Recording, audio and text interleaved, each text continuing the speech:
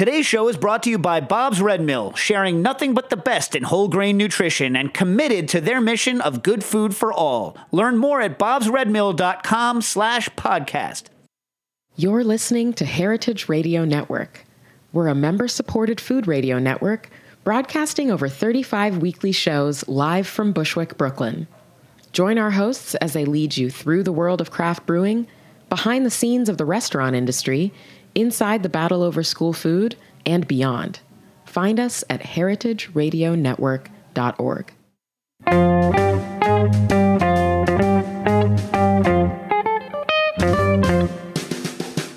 Hello and welcome to Cooking Issues. This is Dave Arnold, your host of Cooking Issues, coming to you live from the Heritage Radio Network every Tuesday from roughly 12 to roughly 12:45 from Roberta's Pizzeria in Bushwick, Brooklyn.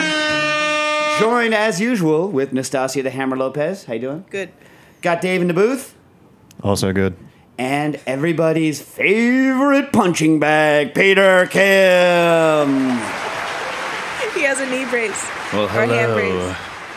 By the way, Dave, there are a lot of people who come to MoFad and will say that they listen to Cooking Issues. And they'll come over, and the first thing they'll do is they'll introduce themselves and say, hey, you know, I'm a big fan of Cooking Issues and mainly come to MoFad. The second thing they say is, you're the punching bag of the show, huh? And then they punch you. That's right. Hey, listen, you're not allowed to actually punch Peter Kim, I don't think. Unless he, like, invites you Taking to. a stand. He's gonna Wow. he's gonna end up being like Houdini. He's gonna have some sort of like latent appendicitis, and someone's gonna punch him when he's not looking, and it's gonna be a nightmare. And clearly he's prone to medical problems, right? Oh, yeah. Well, yeah, he's got a little bit of a gimpy arm today. What do you have here? Too much. It's extreme emailing.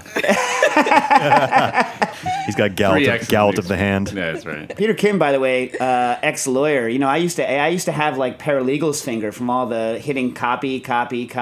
You ever used to make your paralegals do that? Of course.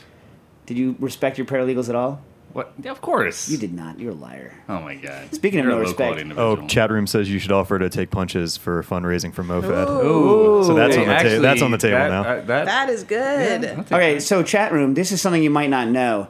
It does not hurt. So, speaking of paralegals, you know how like when you're in a law office, you don't just buy reams of paper. You buy like pallets of paper, and they're in those paper boxes, right? They're in Right. those, yeah. So the papers come like many reams to a box. But anyway, the lid of a copier box is an amazingly satisfying thing to hit somebody over the head with.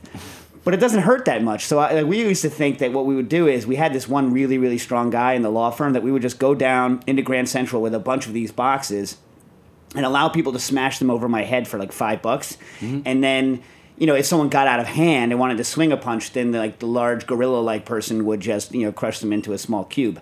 But, you know, maybe you could do that. Doesn't get hurt. That doesn't hurt so much. Yeah. Sure. I'm down. But it's impressive sounding. Like when the box like smashes over your head, it sounds like you're doing something. Yeah, my dad, who had issues with me leaving this legal career to start opening this museum, will certainly be puffing his chest up with pride to learn that this is my latest fundraising scheme. Are you referencing the old Uncle Jemima Pure Mash liquor cartoon commercial that Morgan did for Saturday Night Live back in the day? No, I'm referencing my actual dad, Nice. All right. who hates you. As well he should. I'm sure Nastasia, if he knew he would hate you as well. I don't No, think so. actually, no, he likes us. Has he met Nastasia? No. Okay, there you have it. Speaking of which, Nastasia, on the way over here, I was listening to Boston. And Nastasia and I have a long-running thing that we both like Boston, the band. This has nothing to do with the city. But, like, both of us, like... We made the mistake of wanting to learn more about them. Right, so I don't know whether we mentioned this. Dave, we've mentioned this on the show before, Delp? I can't recall, no. Well, the lead singer, Delp, who is a normal-heighted person, but just Hold on, looks that's his short name? compared... Delp is his last name. What's his first name? Last name, okay. Don't remember. Delp. Anyway, he recorded his sister-in-law in the bathroom, a la Chuck Berry. No, I thought it was in the bedroom. Bedroom, bathroom, some sort of horrible, like, invasion of privacy. And then... Oh, without her knowledge? Yes. And then somehow his wife found out about it. Anyway, so he took his own life, but in kind of like a terrible way. He like plugged up all of the doors of his room and lit a bunch of hibachis and just like smoked himself to death. Oh. Yeah. So we can't think of it. And Nastasi and I are like, that's a give up your whole life, move away kind of a situation, not a. Kill yourself. So we can't listen to the music the same way anymore because it's kind of like it's kind of a downer way to start the show. A little bit. So on a more positive note, last night I went to the WD-50 pop-up down there on Front Street. Good, so, was doing all of because his the new book is coming out. In fact, it's out I think next week. Check it out. It's I don't know whether it's all the recipes, but it's like a huge portion of the recipes from WD-50. They're actually from the restaurant. So if you ever decided that what you really wanted to learn how to do is make Wiley's Knot foie, which by the way is not like cannot like Knot foie, as in foie gras tied into a knot. It has, I think, also the dessert recipes, so not just the savory recipes. Check it out. It's it's one of those things. It's like $75 on the on retail, but I think Amazon's got it for like $40 or $50, and it comes in its own box. It's one of those books that comes in its own box. What do you think about books that come in their own box, Nastasia? I see a pizza with greens today. That is a completely unrelated fact. Yeah. Completely unrelated. Also out now, or coming out right now. This is the season of books. By the way, Nathan Myhrvold with his bread book was on the at the museum. Well, it's a 6-volume? Oh, nanny poo. It's like it's the same size as like Modernist Cuisine, but it's Modernist bread, and it's same price too. Yeah. $500 and change bucks. And his employees carry it around in a nuclear resistant case. Oh my god. The new case is metal. Why did you say why he did that? Were they having problems with acrylic cracking or something in the last one? So, and just so you guys know, book. If you wish to know more, which I'm sure you do, I know I do, about Modernist bread, you can check out a series of podcasts here on Heritage Radio, hosted by none other than our man Turkel. Is that true, Dave? What is the name of this podcast? Modernist Breadcrumbs. So episode 1 is out now on the Heritage Radio Network website. Episode 2 is coming out next Wednesday, and then every Wednesday thereafter we'll do one episode a week. But this Wednesday we're releasing the talk that Nathan did with Michael at MoFad. Yeah, so I spoke to him after the talk, and what we're going to do is we're going to wait for the book to be out for a little while, wait for folks out there in the community to generate their questions, and then we'll have Myhrvold on the program, and you can ask him all of the questions about the book directly. Make sense? Makes sense. I hope they have a section on sandwiches in the book. Oh, yeah. Why would they have a section on sandwiches? That's an Bread. entirely different... Bread. It's a book on bread, not a book on freaking sandwiches. Although I think they have a pizza section, obviously. Yeah, but bread defines sandwiches. That's true. I mean, do you have a section on, like, air quality? That defines everything, right? No. Like, you know what I mean? Like, no. Like what's the... What? Why? Wow. In other words, like, just because you make a sandwich out of the bread doesn't mean you We're have all shaking our heads and sort of squinting right now. And not following that Trumpian logic. Yeah. Whoa. Not. This is not the political show. This is not the political show. Oh, yeah, that's in the works. Well, kind of in the works. Someone get me some freaking guests. Nastasia, do you know any political people? For the 10th time, no. Peter, do you know any political people? I don't know. You don't know if you know them? I don't think about it. You don't think about it. Bad people. Another book coming out. Jim Meehan's new bartender's manual book is coming out. I saw an advance copy, and even though there's a picture of me in it, it is still a very good-looking book. It's like a very, very pretty book, beautiful book. Like In spite of you. In spite of me. Quotes from bar people and bartenders and bar owners, plus, Jim's insight from years in the business, plus recipes. Super pretty book, super awesome. I would check that out. Anyway, so Peter, what do you want the show to push out here? No, well, we've got a lot of good programming going on at the museum. We had Nathan Myhrvold last week. It's too late for that. It's over. Okay, we got stuff coming up. It's over. We got, why are you telling them about crap they already missed? All right, fine. So you're, we have. You're just mean. Hey, you're just mean. The time it's taking for you to interrupt me and harangue me is basically, anyway. So we've got a natural wine tasting this evening at the museum. Tell them what natural wine means. Well, it's basically relying on natural. What? Right. Wait, you think he doesn't know? No, I think he doesn't know. Or I think there is no clear definition? I think it's one of those words that like we all kind of know what it means, but it really has no meaning. Right. Anyway, so go ahead. Yeah, sure. Anyway, we have a program on Chilean gastronomy with Chef Rodolfo Guzman tomorrow. What about what's going on with that? What's so he's got he's one of the top chefs in Chile, and he's going to be talking about this new book he just released. We have some recipes we're doing from that, some cool stuff. we've got a food trivia thing next week and a program on the cuisine of Istanbul. Oh, And then- food trivia? Like what kind of food trivia? Can you do a bananagrams night? That's a food. Well, Well, you can't have only but can't have banana grams or Tournament. just about food. how do you Tournament. limit it to food? Yeah. Because it's a bananagram. Oh, that's reaching, Stas. That's No. tenuous. Stas, wait for the new bar to Yeah, wait for yeah. the new bar to open, and you can come have your bananagram tournament. Yeah, sure. But hold on a second. So what's this trivia thing? What is this? Is this like a? We do a trivia thing once a month now. It's been really successful. But it's about Istanbul. Who makes No, the no, questions? separate. So Who makes up our the staff questions? does. So it's not food trivia about Istanbul, which You would also should be No, no, Yes. no. We have a food trivia thing. You should use Then 11 we also Madison have a thing. Park's game. They have all the trivia food questions in there. I have All it. of them. Every single one. Every single one you Every- could ever think of. They paid a lot of All money right. for it. Yeah, cool. I'll give it to you. Then we have a program on the cuisine of Istanbul, and then What about it? There's a woman named Robin Eckerts. She had a book on the diverse cuisines of Turkey, and so regional cuisines, life in the villages, cities, farms, and high pastures of the lesser-known provinces throughout Turkey. What's she gonna make? Is she talking gonna make about some that. stuff, or is she talking about it? I don't know if there's going to be food at this one. I have to say, I wish I could go back to Istanbul. I really, really, really loved the food there. I thought it was really good. Yeah.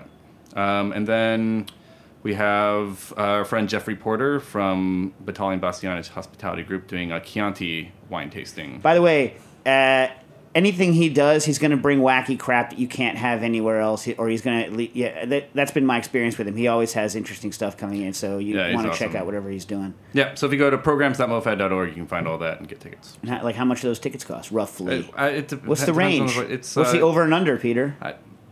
like 10 to 30, 35. So basically, like less than it should cost. So it's basically a bargain. You should go to these Oh, yeah, things. absolutely. Yeah. All right. Peter. Dave. All right. So, if you have questions, you can call them in to 718-497-2128. That's 718-497-2128. Next week, we will not be here, Nastasia, because I will be in China. I will be at the Canton Fair trying to research suppliers for the next product that's coming out. Post Spinzall. It'll be what do you think? moisture management system. That's my whole life. Oh, wow. Is moisture management system. That's my Yeah. whole life. So, Stas, what do you think? Like a year and a half for the next one? Sure. You shoot for a year and a half on the next And on the it'll next- actually be 3. If it's 3 years, I will not Write be this alive. down, chat room. I will not be alive if it's 3 years. Realistically, if it takes 3 years, I will not be alive. Are you going to go Delp on us? Oh, one can hope. No, I would never But you're supposed to hibachi be myself happy out. by 50, right? What? You're supposed to be happy by 50. That's 4 years Yeah, so- ish. All right. I'll never be happy though. That's a lie. Like you tell yourself it's going to get better. to deal with some of the crap. That's true. I want to not be dealing with some of the crap that I have to deal with on a regular basis. Anyway, this is Nick. Nick Wong wrote it. Yet Nastasia and Peter were pointing to themselves when I was saying I just don't want to have to deal with some of the crap that I currently have to deal with. They're like, he means us? I'm like, not just you guys. Nick wrote in. And a shout out to Nastasia, to myself, to Dave in the booth, and if he's there, also to Peter of Overcooked and Underseasoned. Oh, yes. We talked about that on the air, right? Peter, Just say it one more time. Peter Kim goes Guest. to Guest. Peter Kim, guest, not even paying for his own food. Dave, did I mention he wasn't even paying for his own food? It was being paid for? Oh, now Hey, I know. But listen, if I say yum, then you know I mean yum. If I laugh Let at a him comedy tell. show, you know I find it fucking funny. Family show. Freaking. Yeah. And then, no, that's so Peter Kim's. This kid, how do you like our favorite restaurant? Overcooked and underseasoned. The lights dim.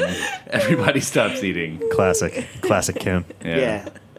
Yeah. I mean, it's like, even Bringing this- out all the hits today. You know what the thing is? Nastasia does bring out the worst in Peter, though. Yeah. I do. It's true. Yeah. It's true. Like, Peter There's is... this dark For energy no that flows reason. from her. For no reason. Well, you know what it is? Because it's like all the small talk and pleasantries that you do with people to be nice. It's like around Nastasia feels ridiculous. Because she hates that. She hates it Well, I so can tell much. that you're not being you. Yeah. What? No, that's not the case. Yes. Anyway. So he writes in, Nick, this is Nick, always had this issue when dealing with dry-aged beef. We would get in the 109 ribeye. So 109 ribeye is a specific cut. So it's a cut you can order that's one of the standard U.S. cuts, the 109. It's the whole kind of ribeye with a certain kind of trim on it. Anyway, we would get in the 109 ribeyes, and after trimming off, dry-age them, after trimming off all the desiccated parts and portioning them, the two steaks on either end would inevitably be a little more dried out. Not really an issue to cook the portions from the middle, but the end pieces, after being cooked to proper temp, would look to be undercooked and show more of a rare color. It didn't happen every single time, but it happened enough to pique my interest. I'm guessing it's an issue with the air interacting with the myoglobin on the end pieces, but I'm not sure. I know the steaks have been cooked to the appropriate temperature, but sometimes it's hard to explain that to a guest that it's actually okay. You suggested covering with fat during aging, but I don't have control over the meat during that process. Is there any way to try and control that a little better besides flashing the sliced meat in the oven to manipulate the color? Meat is not cooked to low temp or in a bag. That's a really interesting problem. So, I've done a lot of work with the color temperature of meat. The color of meat cooked to particular temperatures in bags and out bags, but I've never thought about the end-to-end variation based on dry aging. I don't know what it is. It could be the lower moisture content is doing something, or it could be something you're saying. Typically, exposure to more oxygen would make it look less rare. In other words, even long-term exposure to oxygen would make it look less rare than it would otherwise, because you would either be you wouldn't be. Well, exposure to more oxygen would cause it to be in an oxidized state, which would be redder, true, but would denature faster than if it was in a deoxygenated state, so it would look cooked faster. This has been my experience. But I don't know. It's an interesting problem. I would like to hear from anyone else out there whether they've noticed this, whether dry-aged meat tends to, and the more dry it is, whether it tends to take longer to lose its rare color. It's an interesting problem. I have to think about it. Might be a moisture issue. What do you think? You guys, not your forte, but you have any thoughts on this? I'd like to talk about air quality. You're a low-quality individual, Peter. What I meant was it's an unrelated thing. If you're talking about sandwiches, is it a book about meats? Is it a book about cheeses? Is it a book about vegetable toppings? Is it a book about the main problem of sandwiches, which is people making them too freaking dry or not getting the bread to product ratio correct? Or using a bread that's too crusty for the sandwich that they have involved, so that you sit there chewing on it and can't even get the bolus of bread down? Is that what the book's about? No, it's about bread. Now, I'm sure they dealt with the best varieties of bread for a sandwich. Maybe they had a couple sandwich things in there. That would be a section on. It would not be a section on sandwich. It would be a section on sandwich bread. Do the people who make sandwich bread, do they make sandwiches? No. I feel like the cooking issue site needs to have a little barometer of the Dave irritation level. And Dave, Nick just texted and said that he's still waiting to hear Jen on the show. And we've all been waiting, and he said it's been 2 years in the making, so. Well, invite her on. I mean, she's busy. She's working. You know what I mean? But, she's doing architecture work. But, we'll invite her on. Maybe she can redesign the studio. Yeah, with the big budget that that we have. Anyway, pizza. Free pizza. That's what we're paying for architecture in. Yep. Pizza. Aaron writes in on sterilizing. For the census, I'm 28, male, married, and I have an immersion circulator. I've listened to your show since before the long break in the podcast. When was that? We had a couple weeks break. That was in August, which is normal. Can you let everybody know that the Searzall's on back order? We'll talk about that in a minute. Bring it up after the Searzall's on back order. Oh, Jesus. It's not. Fake news. Fake news. Fake news. No one called anyone a moron. Fake news. Love the show. The question might fall into the category of cooking adjacent or perhaps just issues. My wife and I are expecting our first child around Thanksgiving. Hey, congratulations. Awesome. While doing research on bottle sterilizers, in big quotes, I found out that they are simply steamers with no pressurization. Coming from a lab, the term sterilization probably means something different than to home applications. No, it doesn't. If you're buying a sterilizer at home, a real one, right, like the one that if you, like, let's say you live out in the middle of nowhere and have to perform surgery on yourself or like dental equipment, those are real pressure sterilizers, and pressure canners are also can be rigged up as sterilizers. But there are people out there who at home take sterilization seriously and for real, and those people get real sterilizers. Anyone that calls a steamer a sterilizer is a low-quality individual. What they must mean is that steaming is enough to kill whatever is going to be on a bottle, because they're not planning on having spore forming bacteria that can and you're not planning on keeping stuff in an anoxic environment. So that's must mean what they mean. But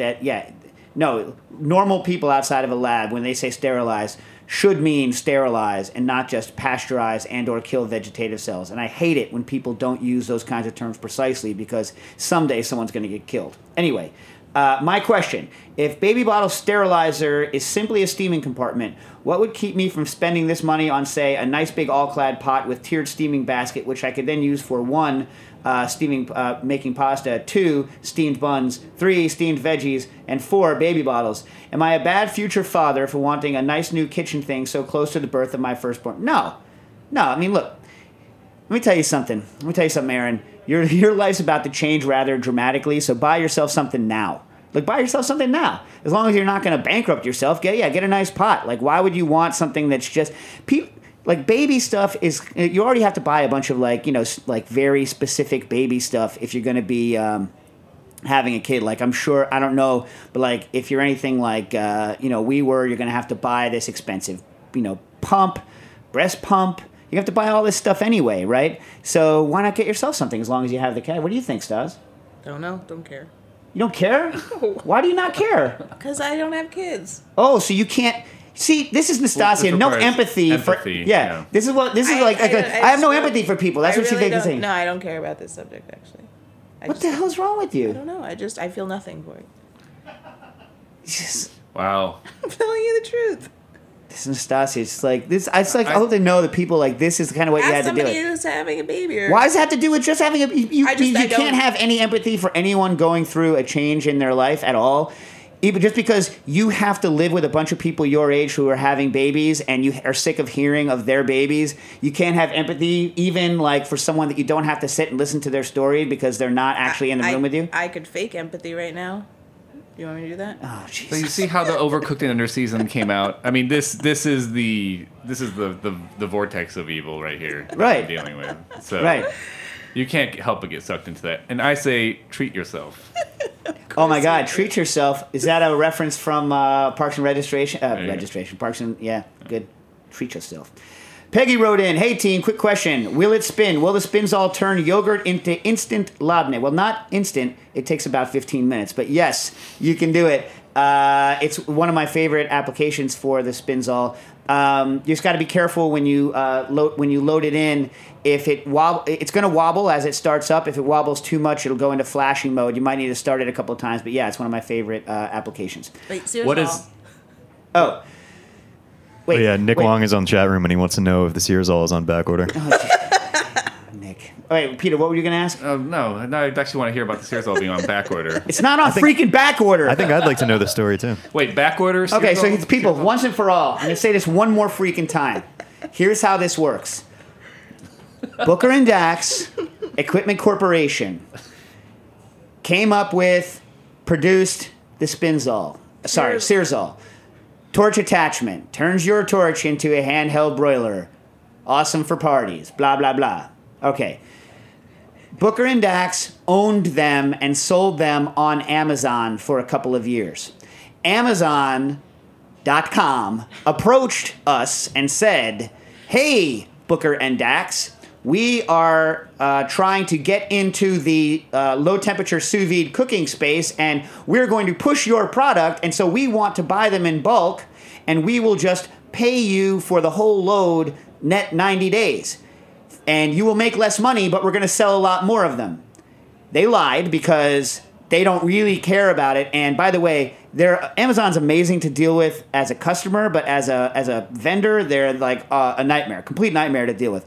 Such that like if someone calls you from Amazon and says we want to sell your product, just be aware that the minute that person hangs up the phone, they have quit, and another 3 people have entered their job, right? And then when you call a person again and try to get another person on the phone, as soon as you have hung up the phone, that person has quit, and there will be another person who picks up the Somebody told me from Amazon this singularity. one thing, and I called back to say this guy told me this one thing, and they said he has been erased.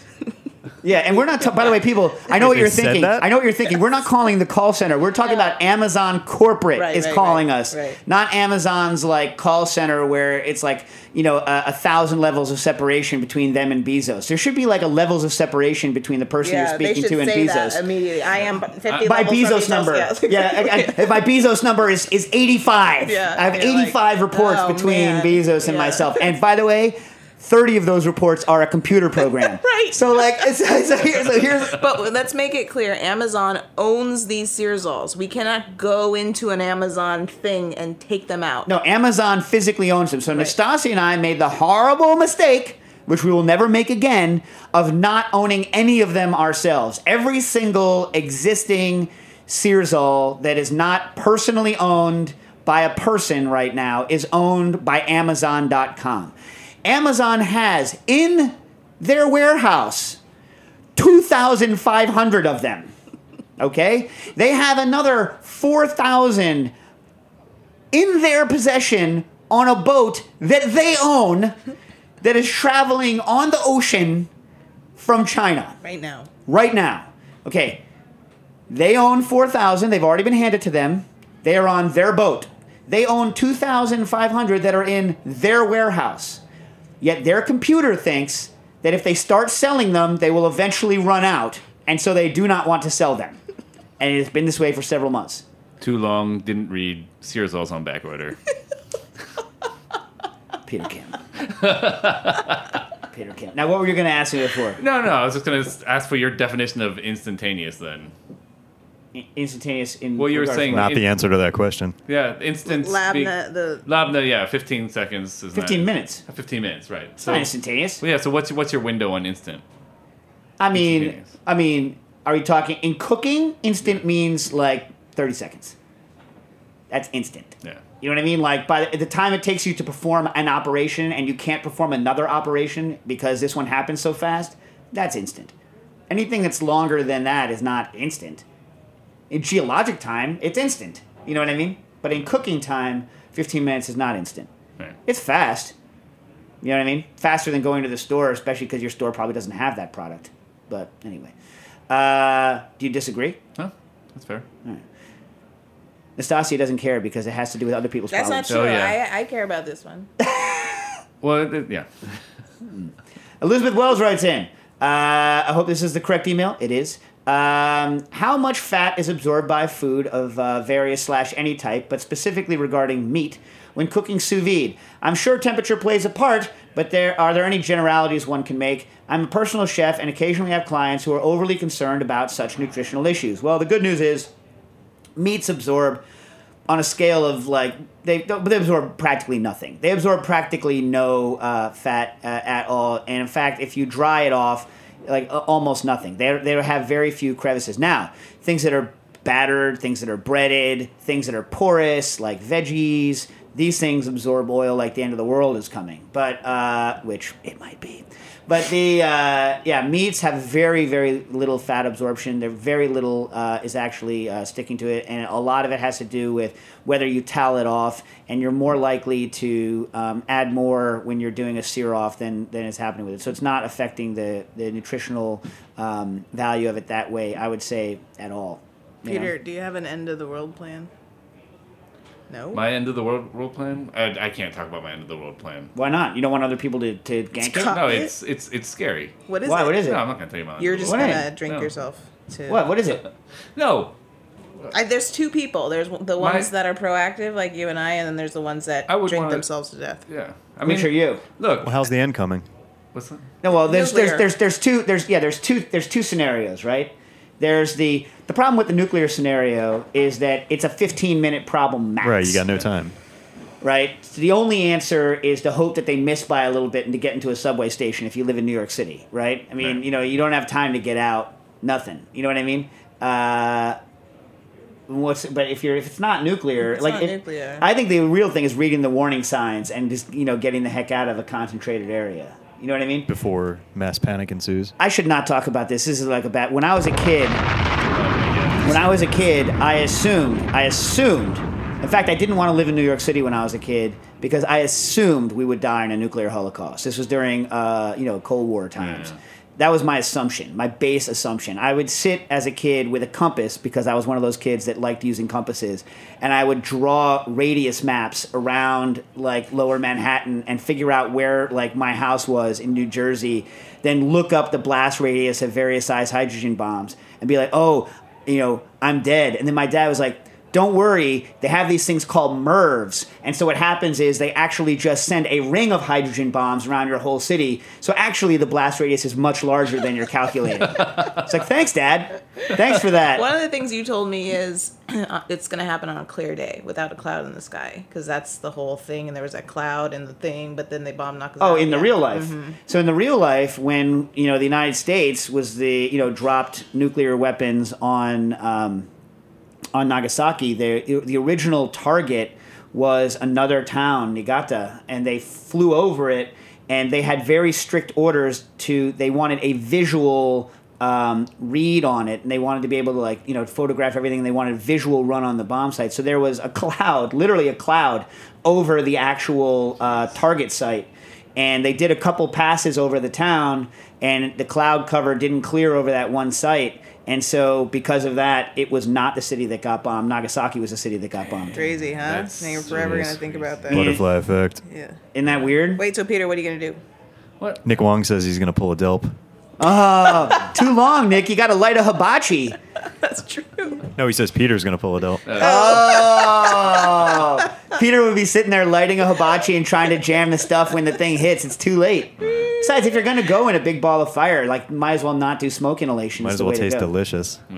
Anyway, I'm a try to survive at all costs kind of guy. Well, of course. I mean, I thought you meant the world is going to end. But there's a chance they could So- miss. There's lots of things that could happen. Well, yeah, then survive, of course, at all costs. Well, most of Nastasia's friends are go to the roof of the building with a Phil. drink. Just Phil. Anyway, On that note, should we take a quick break? let's take a break. We'll come back with fewer nuclear war Apocalypse issues. issues.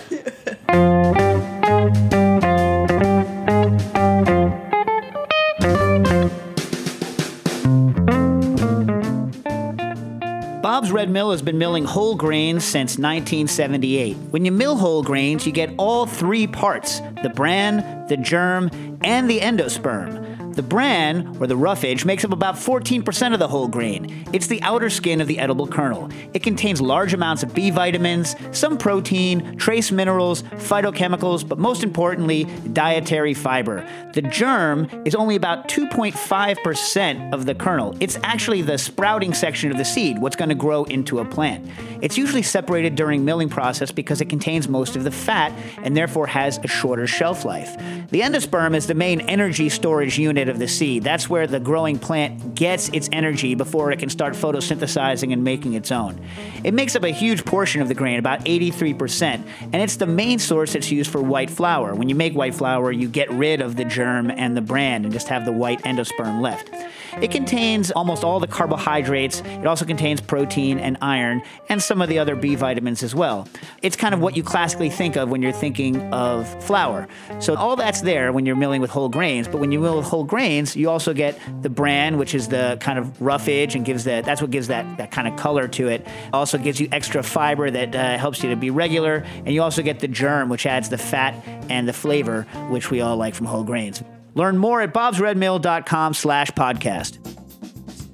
Boof, boof, boof, boof, boof. So Nathan Myhrvold had some interesting things to say about bran. He was saying that it actually is better at reducing the volume of bread than anything else, and Including broken glass. broken glass, and fiberglass, Yeah. and ball bearings. They tested when they were doing it. So I can't wait to read the book. It should be interesting. He also put the smackdown on any claimed nutritional benefits from whole grains. Oh, shocking! Wait, Nathan Myhrvold was against a false nutritional claim. Shocking! Yeah, no, they're a lot. That whole crew is like that. Yeah. Anyway, but wait. So what were we talking about? Oh, we have a caller, right? End of the world. Oh yeah, there's calling. All right, caller. Caller, what's your Hopefully end of this the is not world an end of the world question, but if it is, we'll take it.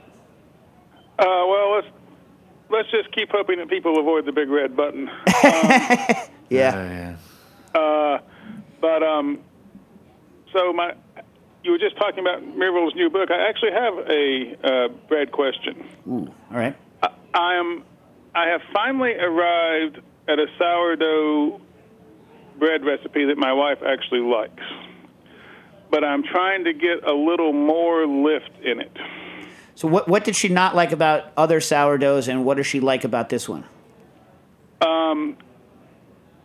What I did with this one, I actually just used the pizza dough. I've been messing with another recipe for forever, and she just never liked it. I mean, I tried more of this, less of that, every iteration of it you could think of, and it never worked. But so she's liked my sourdough pizza dough recipe for a very long time. So I just put that in a bread pan, let it rise, and baked it, and it actually came out really good. Okay, but you just want more lift out of it? I just want more lift. How sour is it? It is sort of medium sour. The recipe calls for an enormous amount of actual sourdough. Right. And if your sourdough is perking well, it will raise it then in a matter of like 3 or 4 hours. Right. I mean, the issue, obviously, so if it's pizza dough, it's probably a fairly high hydration, right? And the other issue with it is that if it's more sour it is, the kind of more slack it's going to be, because the acidity is going to weaken the gluten structure, right? So I'm guessing it's some combination of those things. I don't know how strong a flour you're using, but I would maybe move to a stronger flour. But if you like the flavor, you like the flavor. So the acidity level, it kind of is what it is. I would move to a stronger flour, and or maybe dope it with gluten. See whether that is helpful to get more rise out of it. Mess with the hydration a little bit. It's been a long time since I've noodled with those things myself with my own hands. It's for the past, I haven't been baking seriously in probably 10, 12 years, probably since when Dax was born. Pizzas, yes, but pizza is serious business. I don't want anyone to get mad at me about it. But in terms of Steingarten used to say the crust is the most important part of a pizza. Everything else is just garbage. But he said that. I mean, I don't think he's necessarily 100% right. But it's structurally easier to get a pizza, obviously, because you don't need the rise and lift and all that stuff. I don't know. Does anyone in the chat room have any advice on this, Dave? I'll check and get back to you. We'll check. But I would try those things. In general, I think getting a nice high lift out of a sourdough can be somewhat challenging the more sour it is, just because of the acidity's effect on the gluten. Epoxy method is being suggested. Wait. Hey, Siri. Oh, my God. I know. I was wondering. My phone thought I was asking it a question, and so About the end of the world? No, about gluten. Siri So was what'd looking she something say? up on the web about nothing. She, as usual, she found nothing of interest. At my brother's wedding, my mom was going off in the car and was like, "I can't take your father. I can't do it." And I guess Siri was listening, and she said, "When you can't, you can't." Really? Oh my mom was like, God. "What?" Yeah. Really?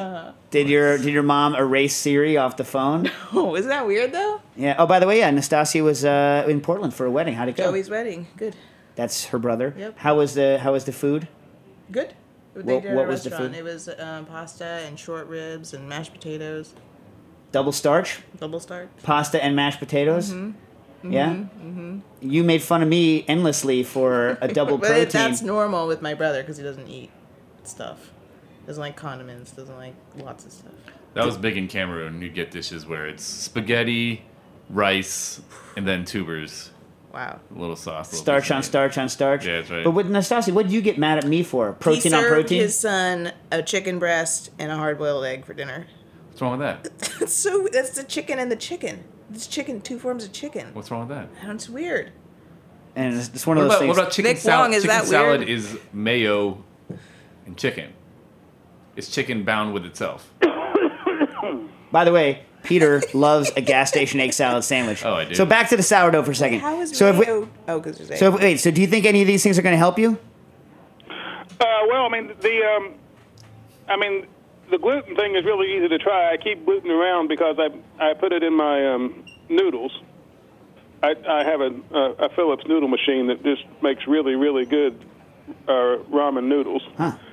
It can be a little difficult with like softer noodles, but with a really high protein mix in it, it just makes beautiful stuff. Yeah, I would try for the higher. I mean, like, I've never done. I've never tried to get around the fact that sourdough reduces the like the strength of the gluten by adding more. But I mean, it's like something I would try. The other thing, obviously, is doing less pitch. So pitching less of the sourdough into it, and obviously you'll have a less sour tasting bread, but the structure of the bread's gonna the less sourdough starter you use, and the fresher the sourdough is, right? So in other words, like if you had an old sourdough that had a lot of acidity versus like refreshing it and building it over the course of a couple of days by a couple of additions and doublings before you did it in will kind of lower the acidity, increase the activity of it, and then you'll have to pitch less. You'll have a longer rise time, but it'll be a slower, a less acidic product, and that'll have better structure because the more sourdough you have in there with the old product in it, the kind of more it's not just the gluten's going to be weaker, but like everything's been kind of eaten down a little bit. And so I would bet the less of the starter you add, the kind of better your overall end structure will be. But if your wife doesn't like the taste of it that way, then she doesn't like the taste of it that way. You know what I'm saying? Well, the times this has succeeded, it was with very, very fresh starter that I'd been feeding twice a day religiously for a week. Yeah, right. Because it's it doesn't because it's new product, so your bugs are going great, but you haven't broken down the substrate that much, right? I mean, that's like so that's like a key, but that's kind of a pain unless you're baking every day. It's kind of a pain in the butt. You know what I mean? Well, it is, and I mean, I'll keep it going for 2 weeks, and then I'll lose it, and then it takes it 5 days to really reboot right, and that's just sort of a little cycle in my existence. Right, I know, and I think that's why most people tend to use instead of like actual sourdough. I think most people who can't do it every day tend to do more the like very small amount of yeast, very long rise time, kind of an approach instead, just because it's easier to predict a day before you're going to bake than it is to predict a week before you're going to bake. You know what I mean? Well, and I've experimented with that endlessly, and she likes it. She likes pizza when I do it that way. She does not like bread when I do it that way. Anyway, we should all read. We'll all read the Modernist Bread Book, and we'll revisit it when I finally get a hold of a copy. That's on my Christmas wish list, I can assure you. Otherwise, anybody will buy it for me. That may be another question. Well, I don't know what Amazon's going to sell for. $560. What do you think they're going to sell it for? Like 400 something, 300 and change. Wiley's book is $75. I think it's going to be at Amazon at like $50. I don't know. Who knows? Who knows what Amazon is? I'm afraid to ask. Yeah. 2 quick comments on some things that have been on the show recently. Mm-hmm. You had a guy talk about making stock in an American pressure canner. Right.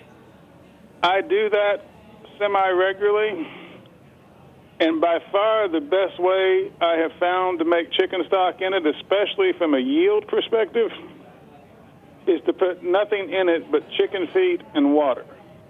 Oh, you like the chicken feet? It's like a hyper gelatinous. And then pressure cook it to death. I mean, like for at least like an hour and a half.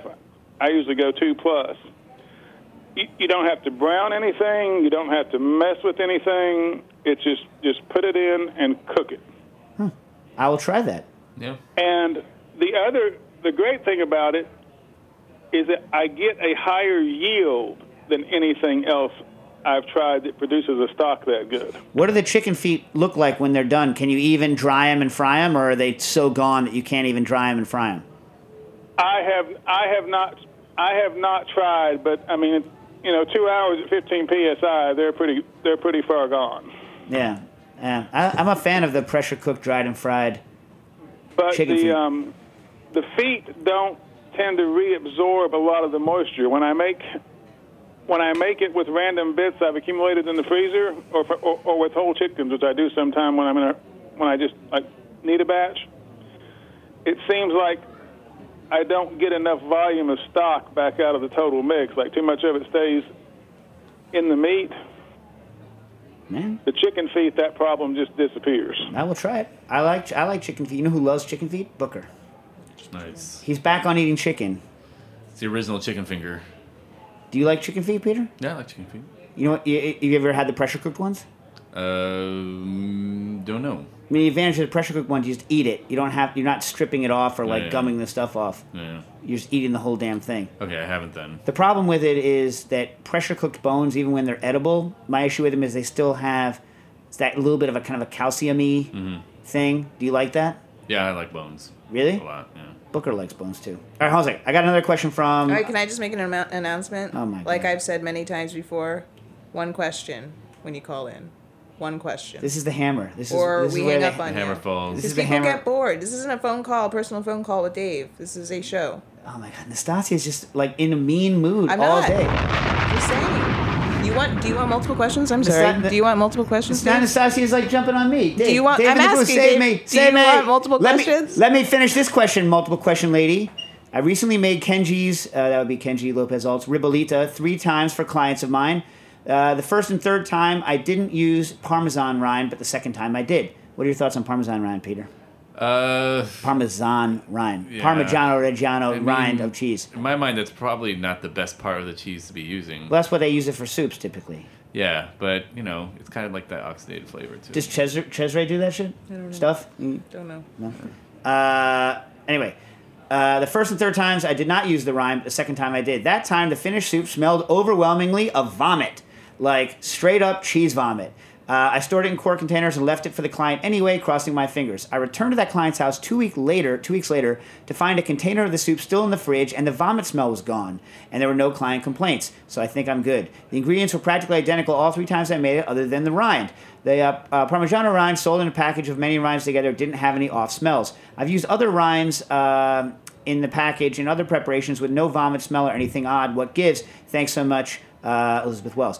You know what? I think a lot of things that are breakdown products can go vomity, especially I think if there's kind of acidity in it, so it gets that kind of vomity note. I think a lot of, I don't know if you had acid in the Ribolito or if this one was particularly a little more acidic, but like cheese, especially very high breakdown cheeses, which Parmigiano is because it's aged for a long time, has a lot of protein breakdown in it. Fat breakdown, all of that can give you some vomity smells.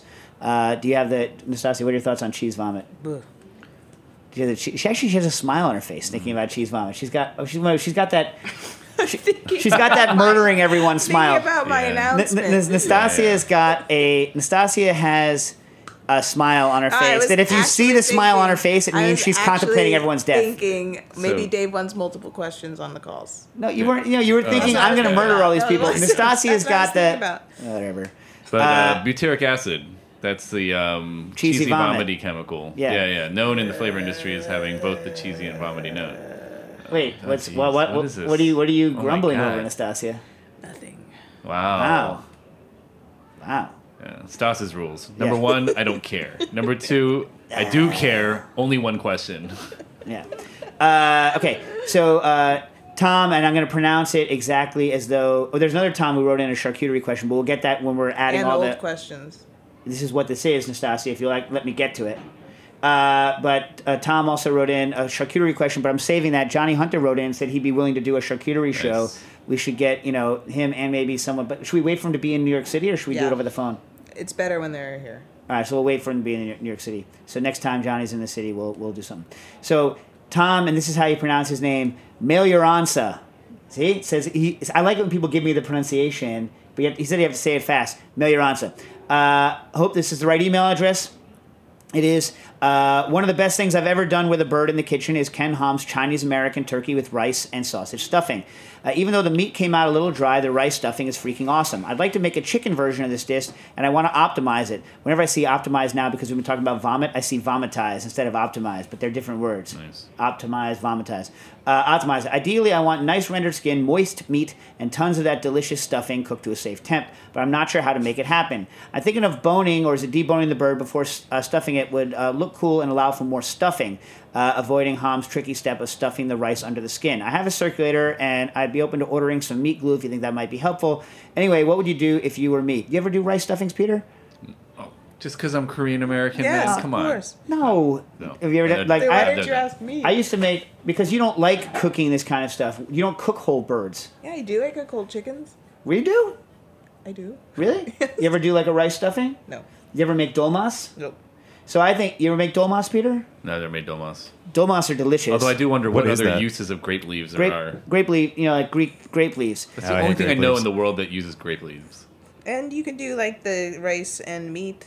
Is that the same thing? Yeah. Anyway, the point is that if you're looking at the recipe, the way it's done is that the duck is steamed with the rice in it, and the rice is like soaks up a flavoring from the mixture, but also it's steamed as though rice is, and so like you can steam regular rice, you can steam sticky rice, although sticky rice always is steamed this way, and if you do, if you're going to do a chicken, you don't want it to get as cooked, right, on the steam aspect. I think you could probably, if you were going to like keep it open or bone, steam it from underneath and get it to steam. But I would cook the rice almost through and stuff it hot. I think that's the kind of key, is almost cooking the rice through with the flavors and then put it in and then letting it gather the last of its juices from the chicken on the inside. And I think that would be kind of the major win. So the reason I brought this before is if you're making dolmas, like you can par cook, or you can like pre-fry the rice and then get some absorption in and stuff it in kind of par cooked. And I think that might be the way to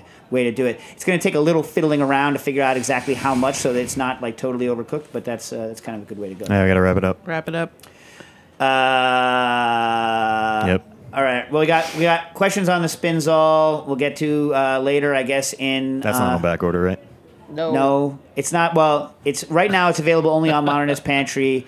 Do they have their units in? The units are in the country. Are they shipping No, I don't think live yet? No. They'll be shipping live within probably a week or so. The units are in the country, and then we're getting the next big order in sometime at the end of October. But yeah, keep on spinning. Cooking issues. Nice.